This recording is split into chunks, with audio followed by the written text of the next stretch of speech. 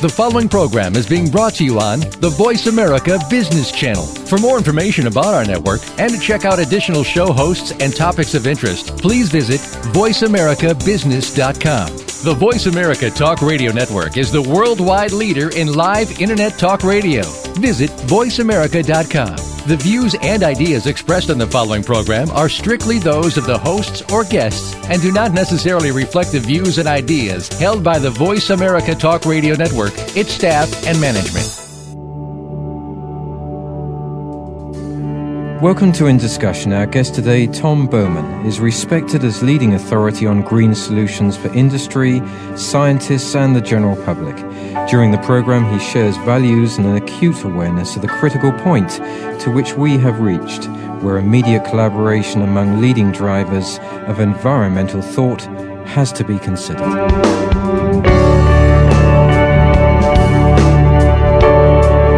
My guest today is considered a leading authority in environmental issues, where heads of industry, scientists, and commentators must now, as a prime responsibility, take the lead in changing direction on green issues. As a designer and specialist in communications in this area, he profoundly seeks through his company's Bowman Design Group and Bowman Global Change to bring solutions and not mere ideas to the table of leaders in society capable of arresting the current downswing in emissions and environmental hazards prevalent in our daily society. Tom, welcome.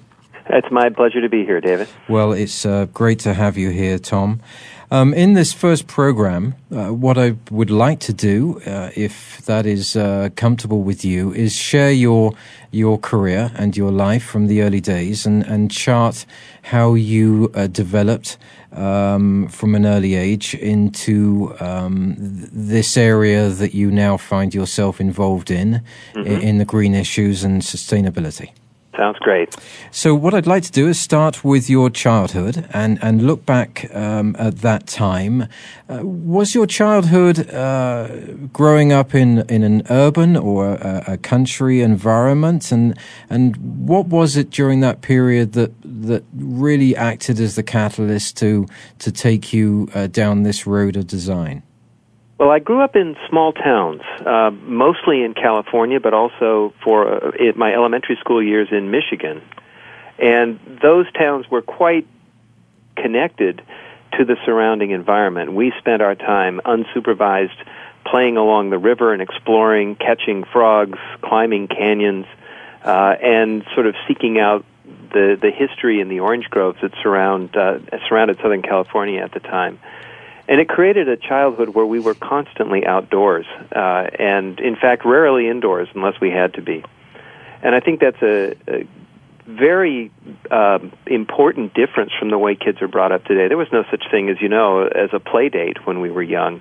You simply jumped on your bicycle and went searching for friends. That environment, looking back on those days and looking at your parents and seeing industry in full flow back then, you still had the cottage industries and you had manufacturing and heavy industry. Looking back on that period, how do you think that those industries impacted our environment, and what are we seeing from those impacts now? Well, that's an interesting question. When I was young in small towns, you knew the shop owners personally, and very few people seemed to go off to work in factories. So there was a much greater sense of the interconnection between the things people did for a living. And, of course, the impact was local and relatively small. Of course, the population was, a third of what it is, half of what it is today.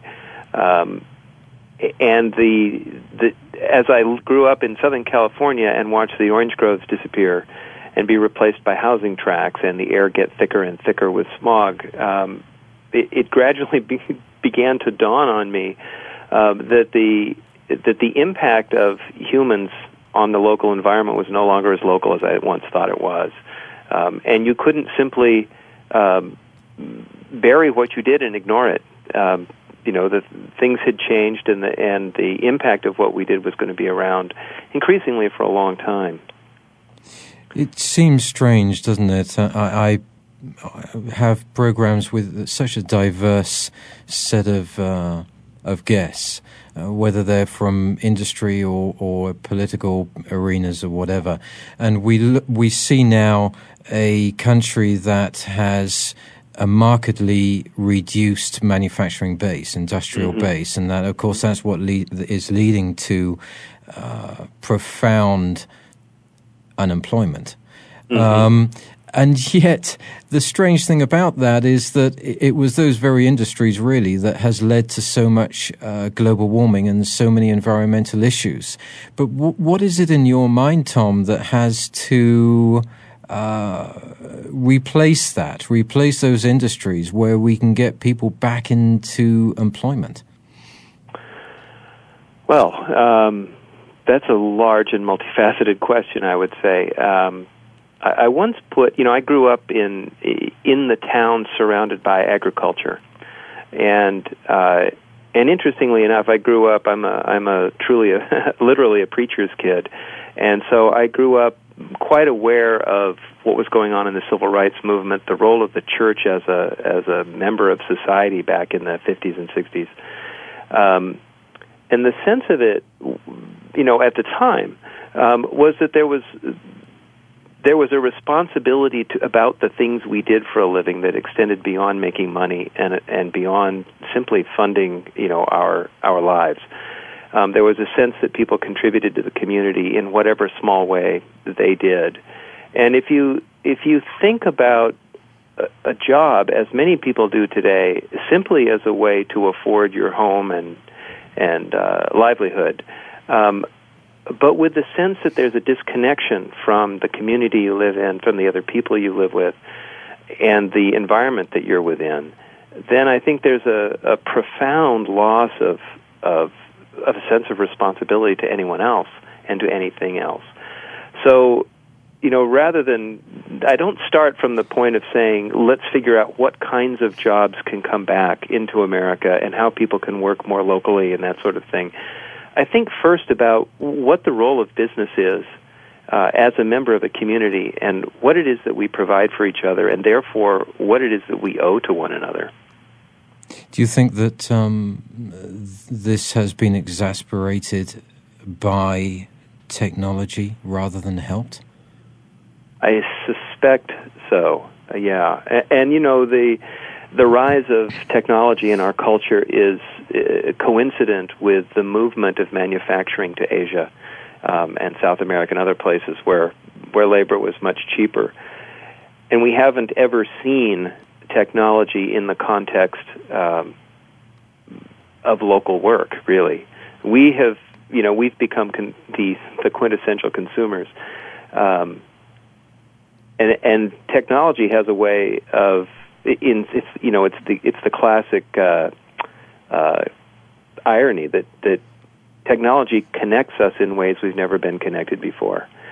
But it also isolates us because we tend to work alone so much more, and we spend so much of our day with machines rather than with other people. Now, of course, that makes your job even harder, I'm assuming, as somebody who works in communications, because that's clearly the case, isn't it? I mean, even if I look at England, I certainly grew up in a time when you had agriculture and you had industry and you had apprenticeships and skills. And as soon as those started to dissipate, you saw people become more insular. Now, going through your career and starting off in design, obviously from the traditional design methodology, and then moving into the computer-aided design, what was it in particular that's interesting to me that changed in communication? We've gone through this recently, this brand communication, but in terms of what you do as communicating not only to industry but also to people, how is it that that communication changes? What is the paradigm now to bring people back together rather than being insular? Well, I think you've put your finger on something really interesting. And I've always considered myself as much as a sort of closet social psychologist as I am a designer. I'm very interested in ideas and in the way ideas and presentations influence us in conscious and unconscious ways. And I know that there's a almost default sense these days that all great solutions to marketing, communication, and education and so forth will be driven by technology. But the most fundamental form of meaningful interaction is conversation between people. And as I've designed museum exhibits, trade show exhibits, and that sort of thing, I've always thought of it in terms of ways to facilitate conversation. So, because it's really the most simple things that always resonate most deeply. So we use technology like crazy. We do touchscreen interactive work. We use all kinds of exotic lighting effects and other things as we design. But I'd like to think of them as harnessing the tools of technology and design to bring people into conversations about things that they wouldn't otherwise be talking about. And that, I think, is where the real chance for transformation takes place. What have you found, though, by modern technology? I mean, social media. How has that changed the way that you think and the way that you look at this? I mean, has that assisted you in any way in what you do? In the shortest answer is it makes me feel older than I used to feel, because I really do think that the generation gap with social media is significant. Those of us who grew up before it tend to regard, we use computers as tools in the same way we use hammers and screwdrivers and calculators. We don't sort of live within them in the way that my younger employees do. I know I have employees, for example, who will spend several hours a day on MySpace or Facebook, whichever it is that's caught their imagination at the time. And I've experimented with them, but I haven't seen them to be. I haven't discovered a way to use them to real effect for the most part. They seem to be dominated by whim, by sort of. And I don't want to be putting them down because, as I say, I'm not a real, true participant in them. But they tend to focus largely on the minutia unless something becomes viral. And if an idea becomes viral or a video becomes viral, and gazillions of people see it, it seems to have some real kick to it, some real power. But the challenge is, as a designer or a communicator, you can never predict which things will work that way. Don't you think, though, that, and I agree with you, certainly viral campaigns, good Lord, I can cite the English lady, I can't remember her name now, who was on... the singer? Yes, I mean, if you look at that, and she was on one of these portals, and there were 5 million hits.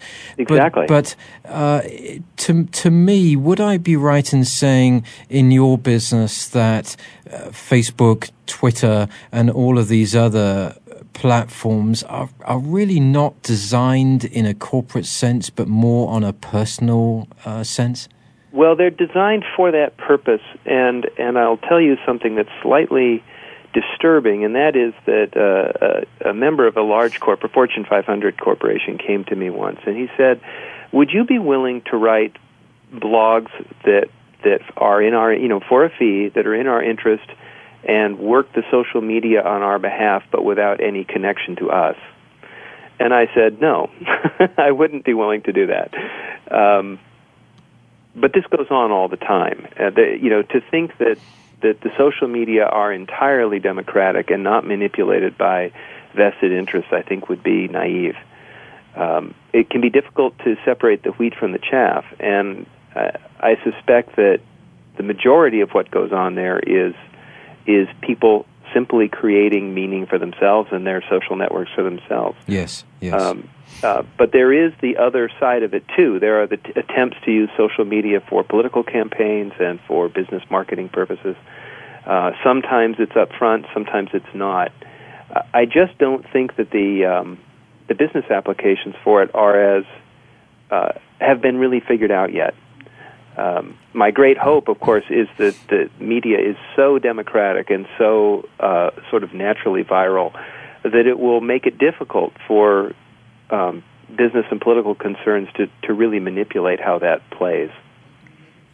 Can we return back to California in the 80s and 90s? Mm-hmm. Through your eyes, your personal perception, how was social infrastructure changing? How were habits changing, and in the ways that it affected your business?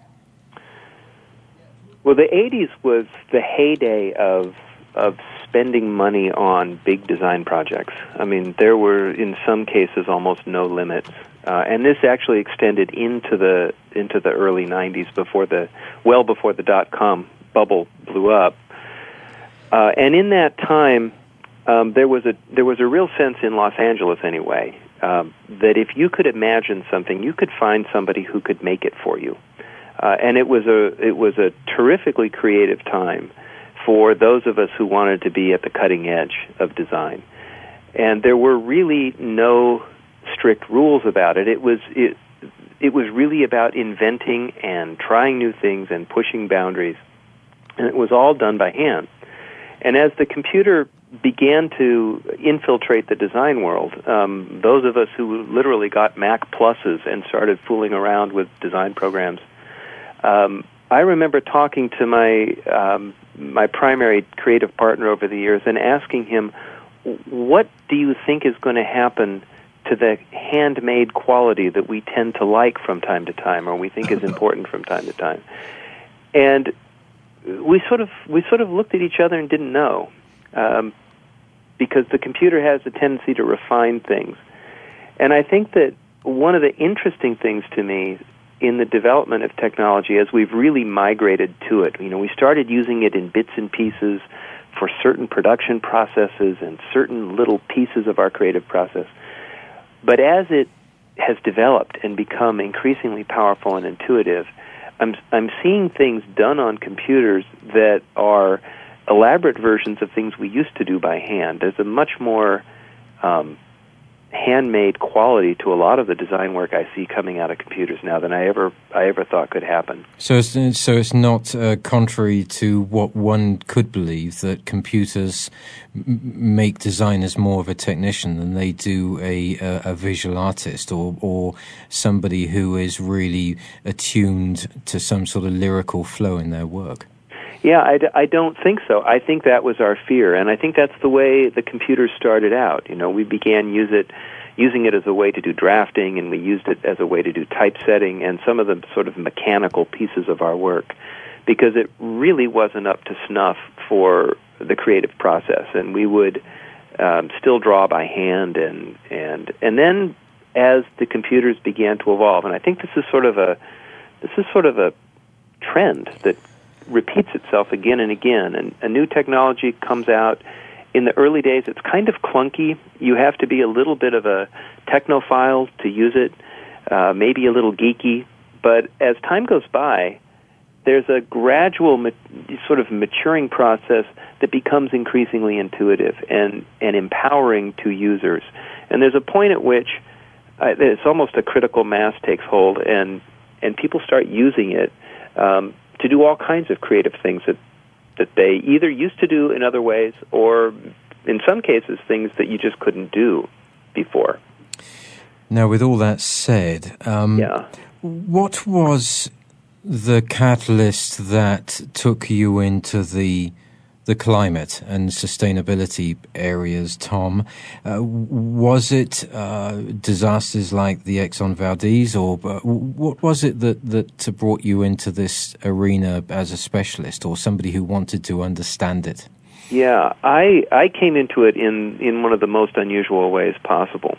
Back when Exxon Valdez happened, and when Southern California was attempting to clean up its air quality, there was a real sense that we were doing things that we like to do, and we cared about the environment, and we contributed to environmental organizations. But the problems were sort of distant to us, and that all seemed all right, until I had the really unusual privilege of designing a brand new museum, creating a museum in the nation's capital in Washington, D.C., And my client was the National Academy of Sciences, which is responsible. It's basically an independent honors society of the nation's leading scientists, engineers, medical professionals, and they advise Congress and the White House on the science about important policy questions. And they issue their reports under the name the National Research Council, NRC. And I learned climate science from some of the nation's most eminent climate scientists, and I have to say it was shocking. This was back in 2004. And the idea, really the mood among the scientists back in 2004, was that this was really quite evidently a serious problem. And they were saying things like, it's a good thing we have a few decades to sort this out before it gets really terrible. And because of that attitude, I was disturbed by it, but I was focused on keeping my business going and growing it, and it sort of dropped into the back burner until 2 years later, or 3 years later, when I was asked to design a second exhibit by the folks at the Birch Aquarium, which is part of Scripps Institution of Oceanography in California. And the mood among the scientists on that panel had literally flipped from thank goodness we have some time to figure it out to one of them saying time's up.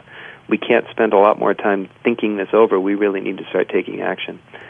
And I will never forget the day when I was sitting in their gorgeous conference room overlooking the Pacific Ocean, looking at the science evidence, and it really sunk in a way it never had before. And I found myself literally driving home from that meeting thinking, given the skill set that I have, I wonder what it is that I can contribute to engaging the public more effectively with this problem. Do you think, changing the subject slightly here, do you think that the heads of industry, do you think that the Toyota, do you think that the Prius, do you think the HP paradigm has gone far enough to counter these severe problems that we have today? I think that as a society, including the business world, we are sticking a toe in the water. We're nibbling around the edges. And there are some business leaders who have taken this on much more seriously. Ray Anderson at Interface Floor, for example, decided to take his company carbon neutral. And he rather famously tells a story of spending more than a year on the road going to all of his company's facilities and talking to his line managers about this priority. And it was literally a year before it sunk in enough with them that he felt like he was making any progress. So, what I see from Toyota and other large corporations is that they're moving in the right direction, but they're moving at the level of testing innovation to see what will catch hold and what won't. And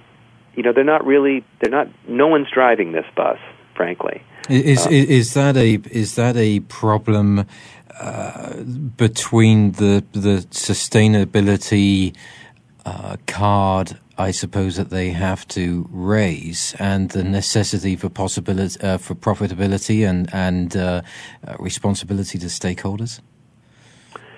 Oh yeah, absolutely.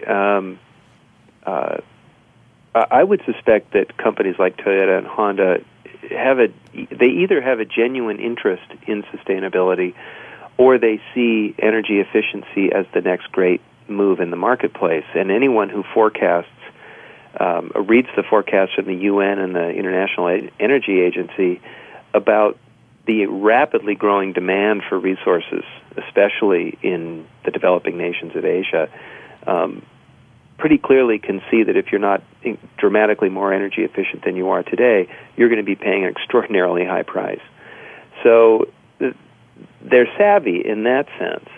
And I think that in some ways one of the greatest challenges that we face is this idea that quarterly profits always have to be high, and that politicians are only in office for a very short time and they need to constantly work on the next election, because those two near-term demands make it very difficult for people to plan coherently and devote large resources to the long term. which is really what we need to be doing. What did you do at this time to support your arguments?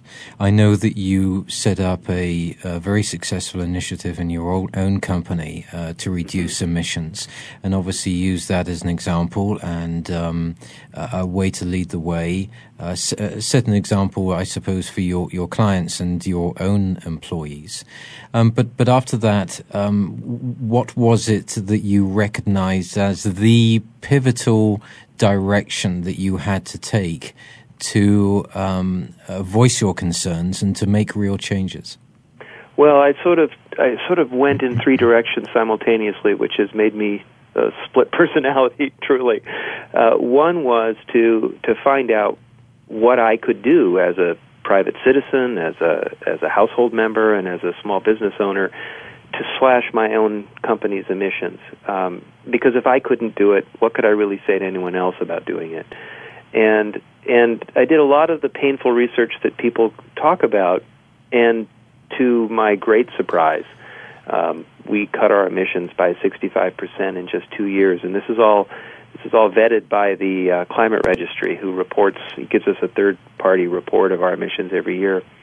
And we paid for it in 15 months, and we're saving money in the process. And it says to me that the amount of energy we waste and take for granted every day is so enormous that there are really big opportunities for people to get involved and contribute.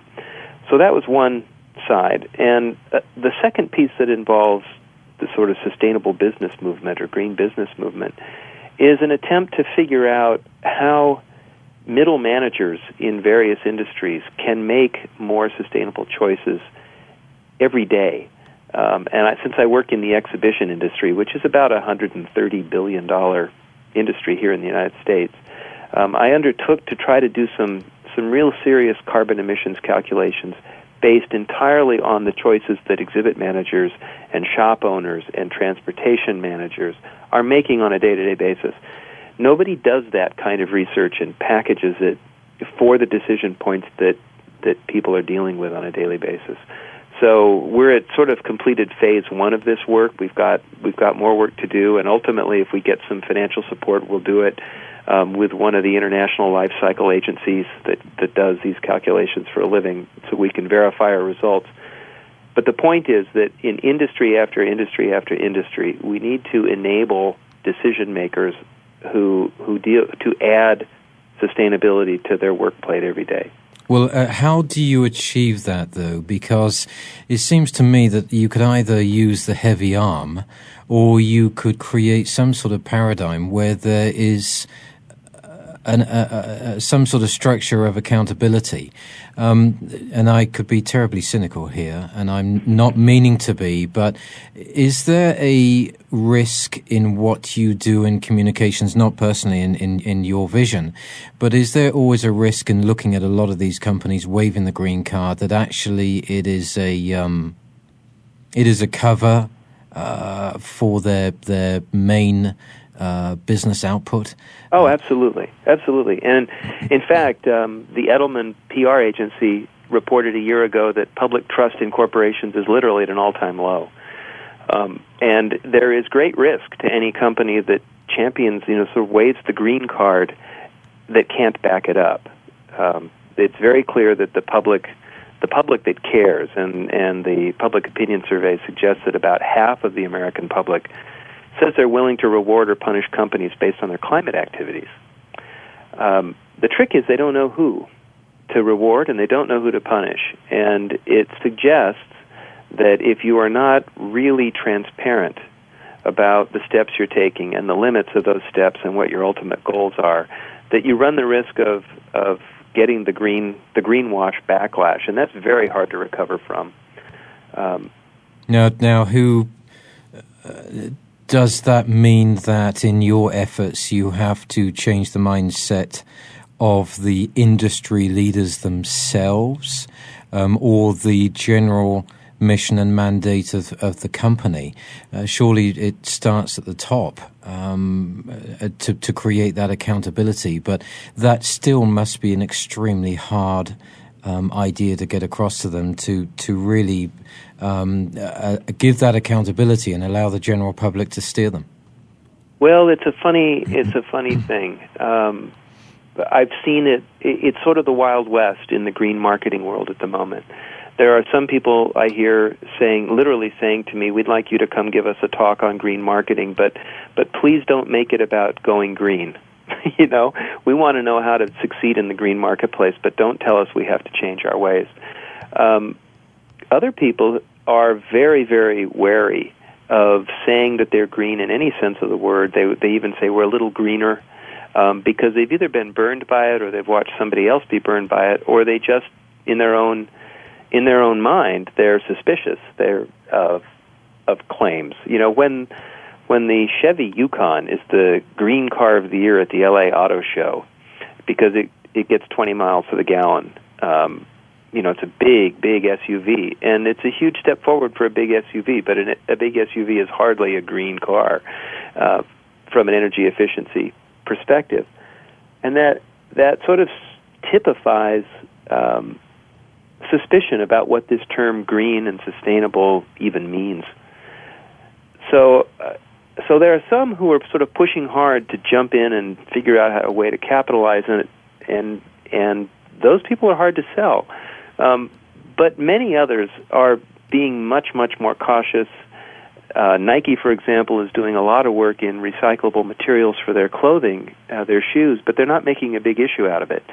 And they're not unlike a lot of companies that are trying to genuinely be greener, but they're really leery about saying too much, too fast. Is it not a reality, though, given the urgency of this whole issue, that it could be, I was going to say in the long term, but even in the short term, an absolute necessity for industries to literally cut their expectations of profitability just to meet the demands of what need to be met here to save this planet? Yeah, I think so. But I think about it in a particular, and I hope more productive and hopeful way, and that is that those of us who are in business spend our careers adapting to new circumstances. We talked earlier about the introduction of computer technology into the design world, and it made profound changes in our. All of a sudden, everybody expected it today, in by 10, out by 4, when we used to have weeks to think things over. So there are dramatic changes that, as a business person, you constantly have to adapt to. And we invest in those changes all the time, and our profitability rises and falls in the near term as we invest in things that we think are important for our future. Well, there's no doubt about it, I suppose, that over the next 10 years, many of these big top 300 companies will no doubt disappear in the changing times. And I suppose that the reality is, yes, these industries must be profitable to create employment, to actually allow people to become more responsible and take care of the environment. But I suppose I could be terribly cynical and cite one example, and that is that where you go into a Toyota lot, you'll see a Prius sitting there next to a Toyota Highlander or an SUV. Yeah, sure. I suppose really what I'm saying is that choice, that product line may, at the rate we're going, literally have to be cut off at the ankles in order to meet the demands that we have to save this environment. I think that it should be, in fact. And this means we have to sort of play this from all sides, I suspect. On the one hand, regulations always make business leaders unhappy. In California, I lived through the early 90s period when the Air Quality Management District outlawed lacquer paint, which was a mainstay in the exhibit industry, and they outlawed lacquer-based contact cement, and the water-based alternatives that were better for air pollution weren't very good products back then. The failure rate was high, the cost to redo things was high, everybody complained about it, but also most of us knew that we needed to do it for the sake of our own health. And within a very few years, new products emerged that have taken the place of lacquer, and they work just fine, thanks very much. Nobody's complaining anymore, and everybody's profitable. And that's just to say that regulation plays an important role in forcing the marketplace to change. But the other thing that I think is going to be equally necessary in this kind of, as we deal with carbon emissions, is to create a public mindset and expectation that ultimately makes driving things like an SUV so unsavory socially that people will want to run from them.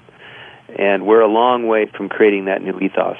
And in saying that, if I may just interrupt, Tom, looking at your global change methodology, cited in your Bowman Designs approach that utilizes education, analysis, and most importantly, communication, and talks about a mass media delivery and science communication, so that the public can really understand that they have to make changes and that they are going to be social outcasts if they continue the way they are. Now, understanding what your job is as that communicator, what is it that needs to happen in order to create that mass delivery? It clearly can't be a viral campaign on Facebook. What are your ideas in that to create this mass change, this mass movement? Well, I have been working for the last couple of years with social scientists and behavioral scientists and communications experts and others in an effort to figure out where the breakdowns are and where the opportunities are in communicating about climate risk. And there are a lot. It's a bit like confronting climate change when people say there's no silver bullet. We have to do a lot of different things. And I think the same is true in communication. On the one hand, there are some knowledge gaps.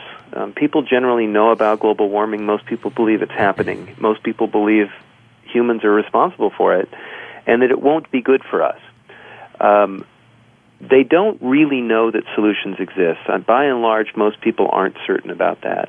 Nor are people really aware of the urgency and scale of action that's required to minimize those risks. People tend to still, I think half the public still thinks that climate impacts that would be negative are, 50 years away, or they'll only occur on the other side of the world, far from home.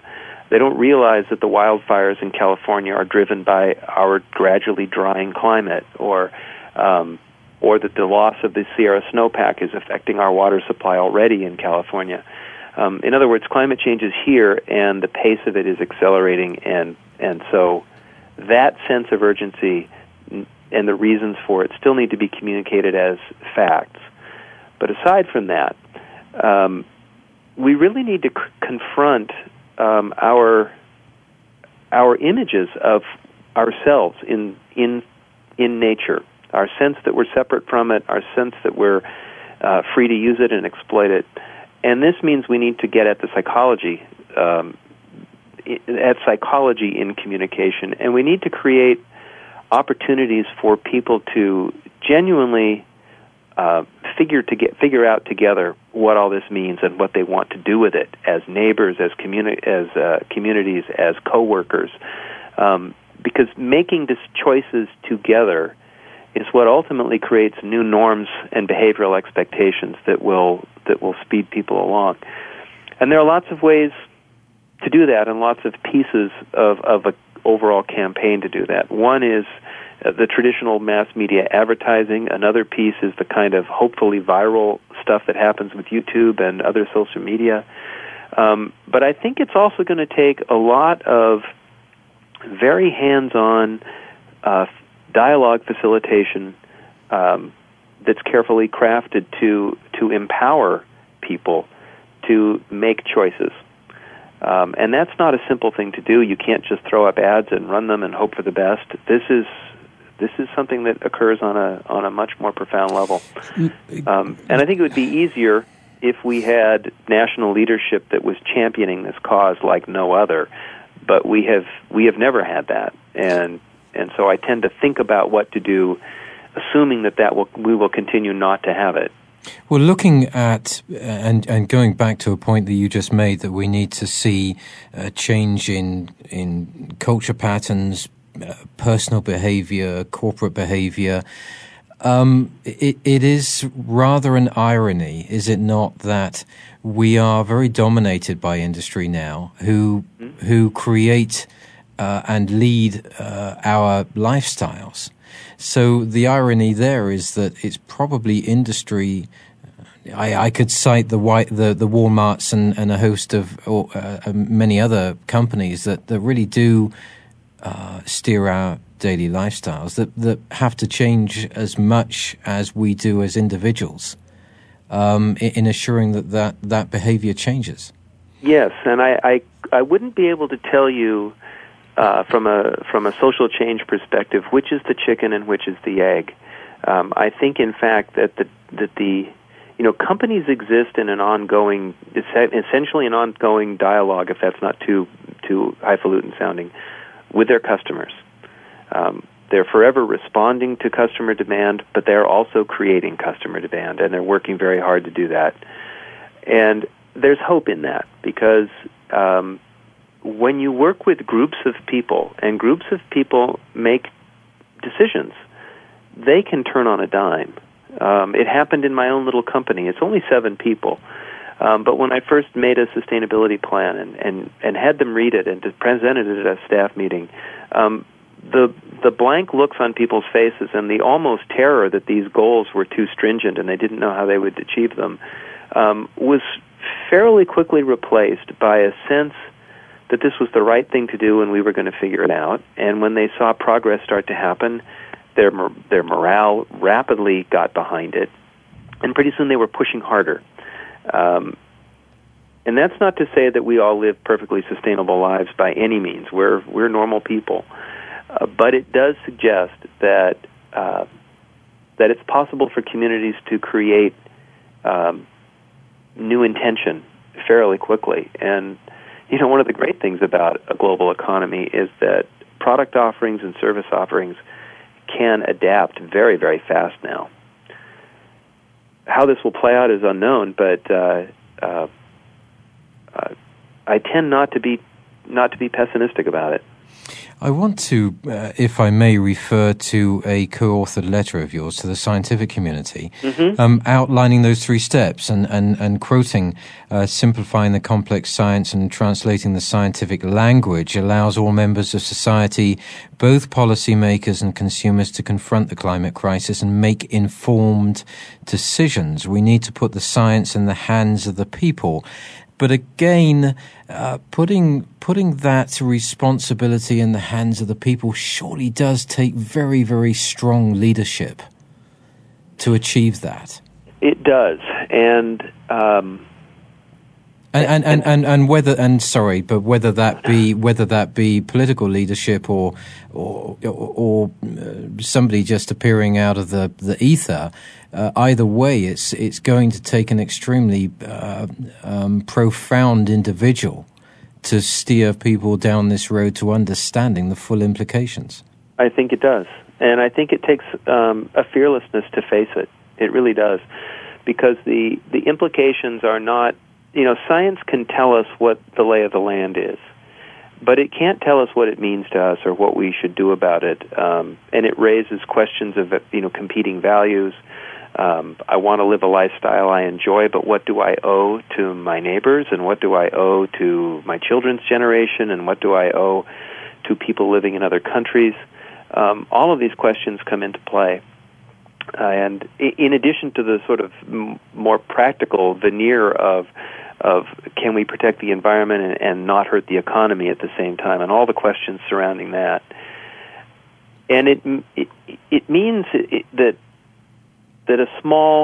someone or a small group of someones need to be willing to put themselves on the line and tell it like it is, but with a real sense of positive hope and real clarity about the opportunities that this can create.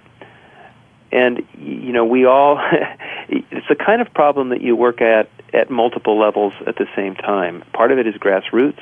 Part of it is in communities or in companies that want to become pioneers in this area.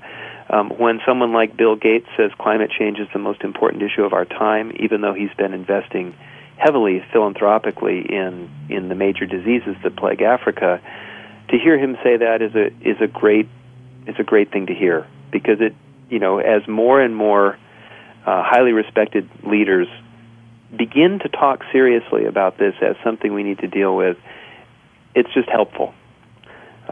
I think the political barriers are enormous, and that's largely the real challenge we face. But it would be ideal if a Gandhi would step forward, or a Martin Luther King, who could champion this cause with their commitment and eloquence, and create the kind of social movement that we ultimately need. But these things don't just pop up. These things form over time, and we'll see if it goes that way. But given the state of the economy and people's fragility right now, is it more likely that somebody is going to pop up that actually supports, in more greater part, the actual humanities side of things rather than the environmental side? It's interesting that you put it that way. I am beginning to think more and more that climate change is ultimately a humanitarian issue, not an environmental issue. It's an issue of social justice, and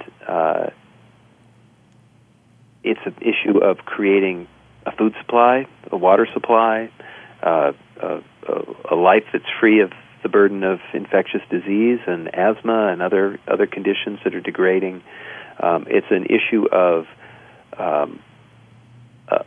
not using our casual consumption and sort of ignorant abundance in ways that are harmful to people who are less fortunate than we are in our own towns, because it's the poor who tend to bear the brunt of environmental harm much more than the wealthy. And I'm beginning to think that perhaps the real power of this issue grows there as a social change movement. I don't believe that industry. I mean, it's good to see that there are elements of our industry, including the energy industry, companies like Southern California Edison and Pacific Gas and Electric and others, Google, that are focusing heavily on next generation energy supply and new technologies to be more energy efficient and all of that. But there also needs to be, and I think ultimately there will be, just a push from people to say we need to be treated fairly and we want to be able to write our own future. And as that power generates, and I would say it's not generated at all yet, but if it does, that will push politicians and the courts and the regulators and businesses farther and farther in that direction. And I think that is where I'm going with that comment. That to my mind, it is probably going to be that profound shift that is going to arrive our way probably sooner rather than later, that actually acts as that catalyst that will take care of the environment indirectly. That would be fine. That would be brilliant. I think people have a hard time dealing with issues of the environment because there are already a lot of political sort of brand images in our minds about them. We tend to pit the environment against the economy. I live in a state in California which is sort of organized to protect the public through regulation, and so the environment is managed through a whole set of laws that force business to do business in certain ways here. And some businesses adapt and thrive. Others move their manufacturing to Arizona and Georgia and China so that they can escape. In contrast, a state like Texas has a very entrepreneurial sort of ethos that doesn't put very many environmental restrictions on business because they want to promote business. And, if you look at the data, and carbon emissions from Texas are about 3 times what they are in California. So there's a very clear implication that if business is left entirely on its own, the environment won't be cleaned up, and it ultimately becomes people demanding something they believe is their right to force the market and regulators to do the right thing. In the closing couple of minutes of the program, what is it that you feel, Tom, that we have to do ultimately and most importantly to make sure that our children and our children's children make a positive judgment on us as a generation that actually proves that we have taken action? I'm interpreting your question as how each of us should face that question. Absolutely. And I think that there are basically two things each of us need to do. Each one of us needs to make a commitment to reduce our carbon emissions to as close to zero as possible, as quickly as we can, given the circumstances that we live in. And you will find that it's much easier to do than you think. It means eating less beef, and because that's such a huge factor. It means insulating your home. It means starting to invest some of the, we're wealthy by the most of the world's standards. We're fabulously wealthy. We need to invest a little bit of that wealth to make our homes and our vehicles and our habits as energy efficient as we possibly can. The second thing we need to do is we need to literally start talking about this with our friends and coworkers and neighbors. People don't talk about climate much. It's a little bit more than they did a year ago, but I tested this at parties.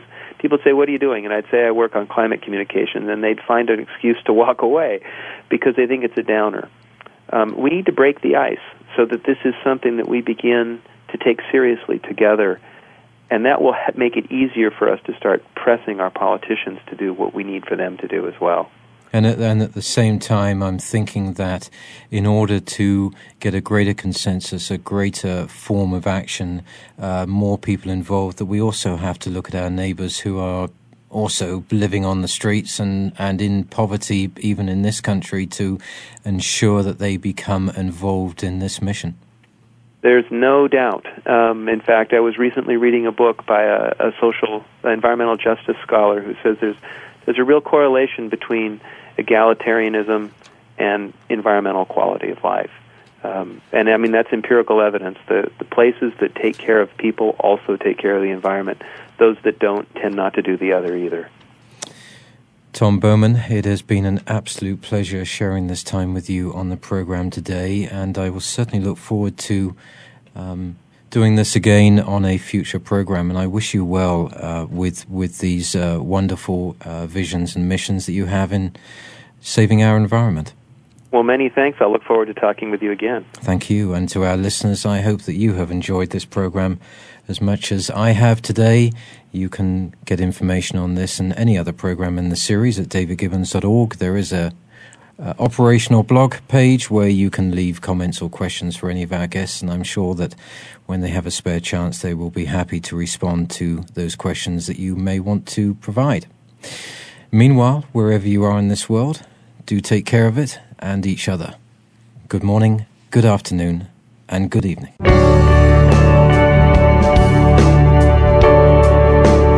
David Gibbons in Discussion welcomes listeners' comments and viewpoints at its blog at davidgibbons.org. This programming is supported by organizations and firms in the private and public sectors.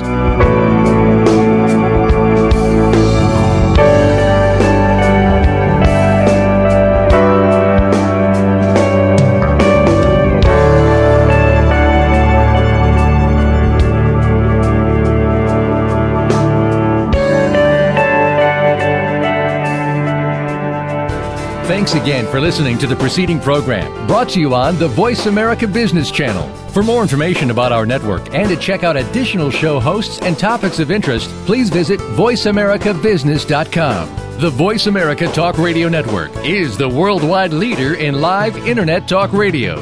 visit voiceamerica.com. The views and ideas expressed on the preceding program are strictly those of the hosts or guests and do not necessarily reflect the views and ideas held by Voice America Talk Radio Network, its staff, and management.